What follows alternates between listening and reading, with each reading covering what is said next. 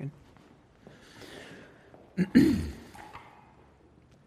The first film I saw in a movie theater was The Empire Strikes Back. That film changed my 5-year-old life. I had to have all the Star Wars, all the things. And I did pretty well acquiring all the things. Action figures, play sets, spaceships, bedding, T-shirts, underoos. Perhaps due to my being an only child, I was very protective and quite meticulous when it came to my treasures. And so my mom bought me a Star Wars backpack so that I could carry my treasures around when I went outside. Fast forward 2 years, I'm 7 years old. I'm playing in the front yard of my grandparents' home, and my cousin Rick, who is 4 years older than me and lives next door, comes into the yard with a few of his friends. And of course, they begin harassing me.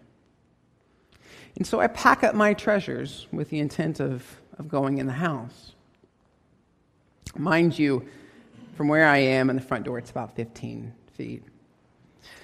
Well, as I turn my back to Rick, my backpack's on my back, he reaches out and pulls the backpack, strips it right off my body. And there's this moment where he and I look at each other, deciding what's next, who's going to move. He does. Takes that backpack and starts running down the street with it. I follow. As I'm in pursuit, I start crying because my treasures. And in the midst of the chase, I fall down, scrape both knees. I'm bleeding now. I'm crying harder.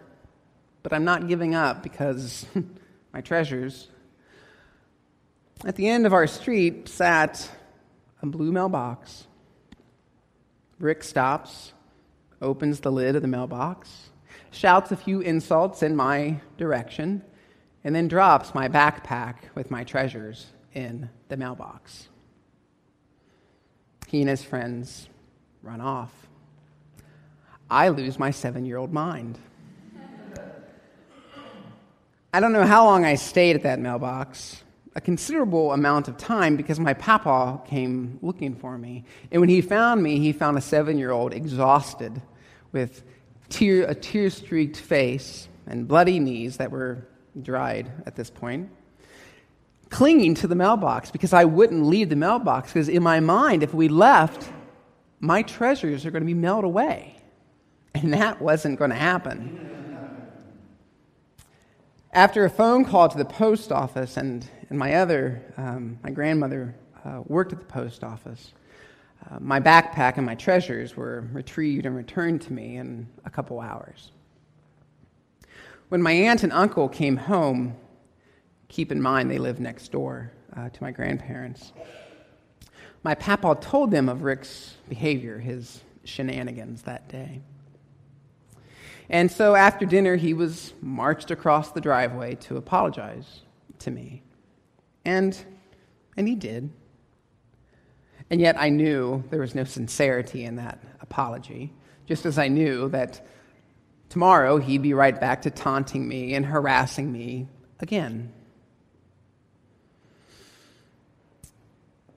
And so as Rick and his parents turned to leave my grandparents' home, I said very calmly, almost silently, "Rick is smoking with his friends in the backyard behind the garage when you're at work."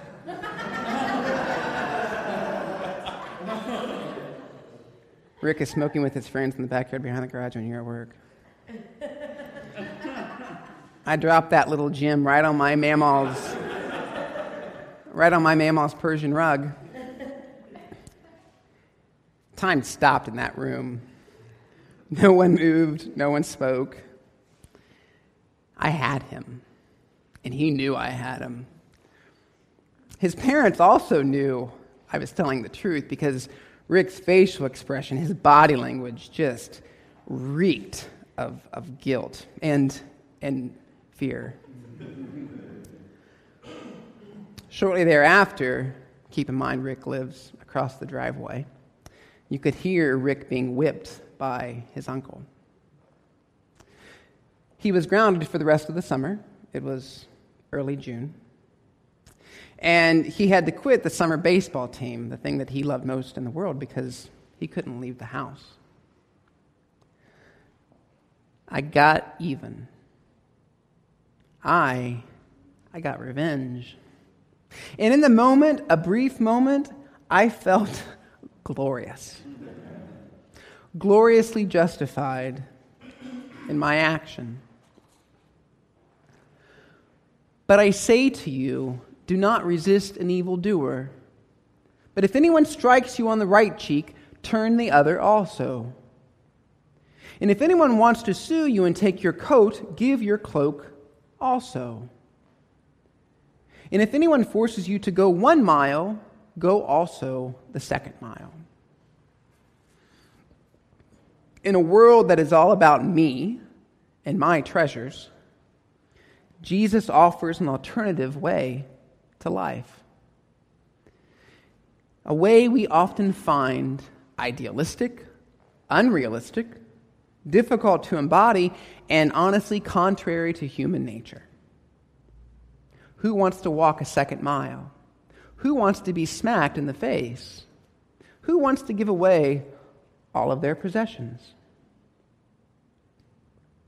And yet, he persists. He persists in casting an alternative way to live and know life. And in this moment on the Mount, Jesus is outlining the vision of God's kingdom. He's issuing a summons to all those who desire to be a part of it. He's setting forth a set of values to which his followers are to aspire. He's calling the powers of the day into question. He's offering an entirely new and radical hermeneutic by describing an entirely different way to relate to each other, inviting us into relationships governed not by power, not by laws, not by opposition, but by vulnerability, grounded in love. Gandhi once said, "An eye for an eye makes all people blind." And well, he's right. And so here Jesus invites us to overcome our urge to seek retribution and hostility with loving submission and forbearance. You have heard that it was said, "You shall love your neighbor and hate your enemy." But I say to you, love your enemies and pray for those who persecute you. You see, Jesus isn't satisfied with merely overturning the power structures of this world. He knows that we were created not merely for justice, but also for love and for life. What difference does it make if we love only those who love us? What difference does it make in your life if you only greet those who greet you? What difference does it make in your life if you are only kind to those who are kind to you? What difference does it make in your life if you accept only those who accept you? What difference does it make in your life if you only give your time to those who speak and act and believe as you speak and act and believe? What difference does it make? This may come as a surprise to you, but that way of living is not love and it's not life. It's compartmentalized existence designed to keep you safe. And oftentimes we play it safe to the exclusion of growth, of possibility, of love, and of life. Strength eventually fails. Power corrupts. Alliances crumble. And survival of the fittest leaves so many bodies on the ground. Love alone transforms. Love alone redeems. Love alone creates new life. And that includes loving and praying for your enemies. That includes loving and praying for all of those people who live outside of your compartmentalized existence. As Martin Luther King Jr., a student of both Jesus and Gandhi, once said, "Darkness cannot overcome darkness. Only light can do that. Hate cannot drive out hate. Only love can do that." Be perfect. Therefore, as your God is perfect. Stay with me.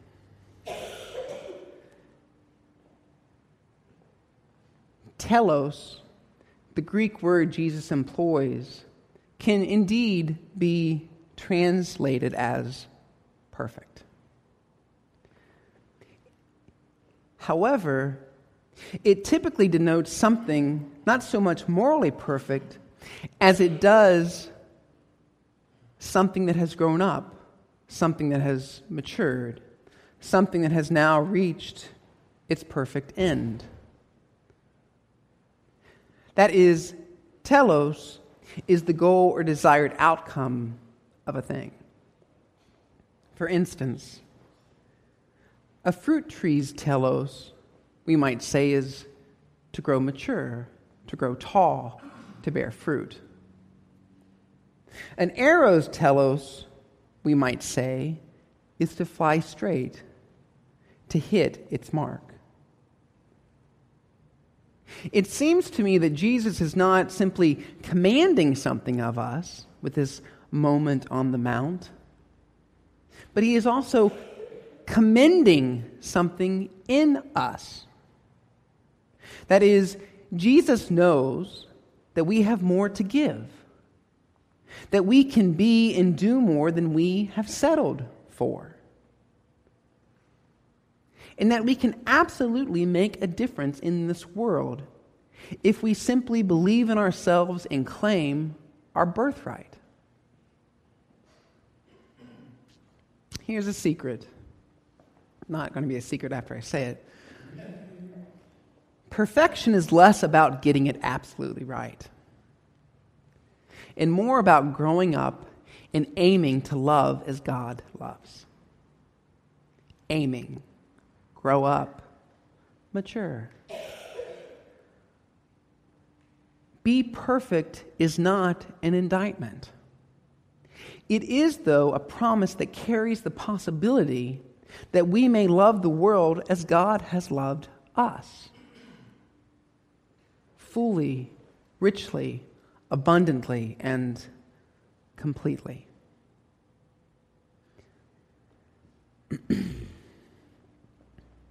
In the days and the weeks and the months after I told on Rick, I tried to make amends.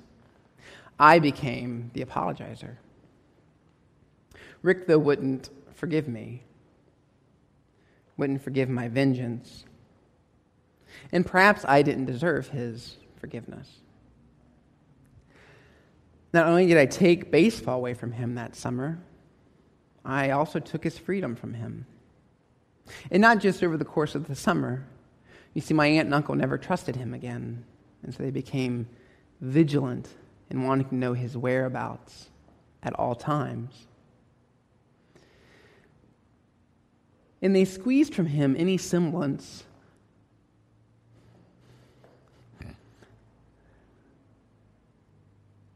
of the boy that I knew. Over the course of the next 2 years, Rick's character changed, his friends changed. And at the age of 13, he was caught huffing spray paint out of a paper bag behind that same garage. That was the start of years of rehab, of court dates, and eventually the severance of any relationship between Rick and his family. Today, Rick is 45. He has 4 children, and he's a heroin addict. I recognize I'm not the cause of Rick's addiction, the path that he walked, or the wilderness that he now calls home. I don't carry that burden. But I have wondered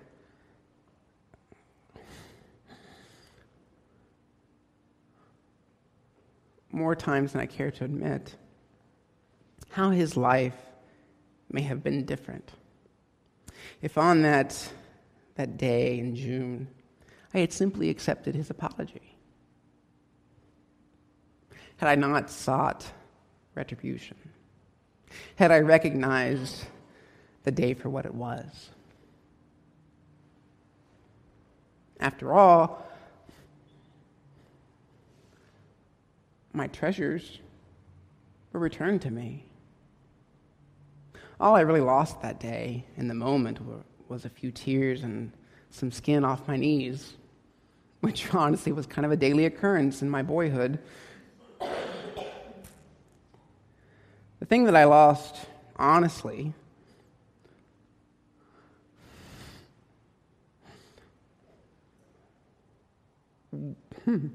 was the closest person I had to a sibling.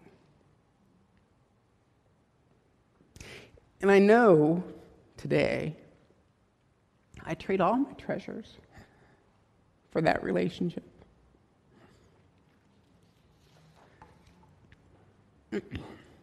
He doesn't know this because I've not spoken to him in almost 20 years.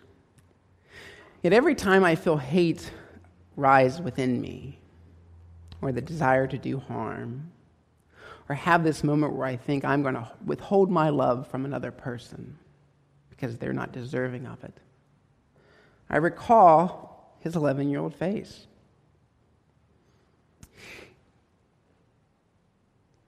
And I'm reminded that some harm cannot be undone.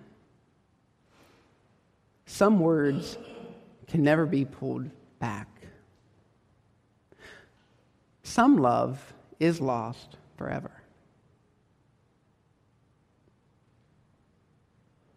And so I say to you,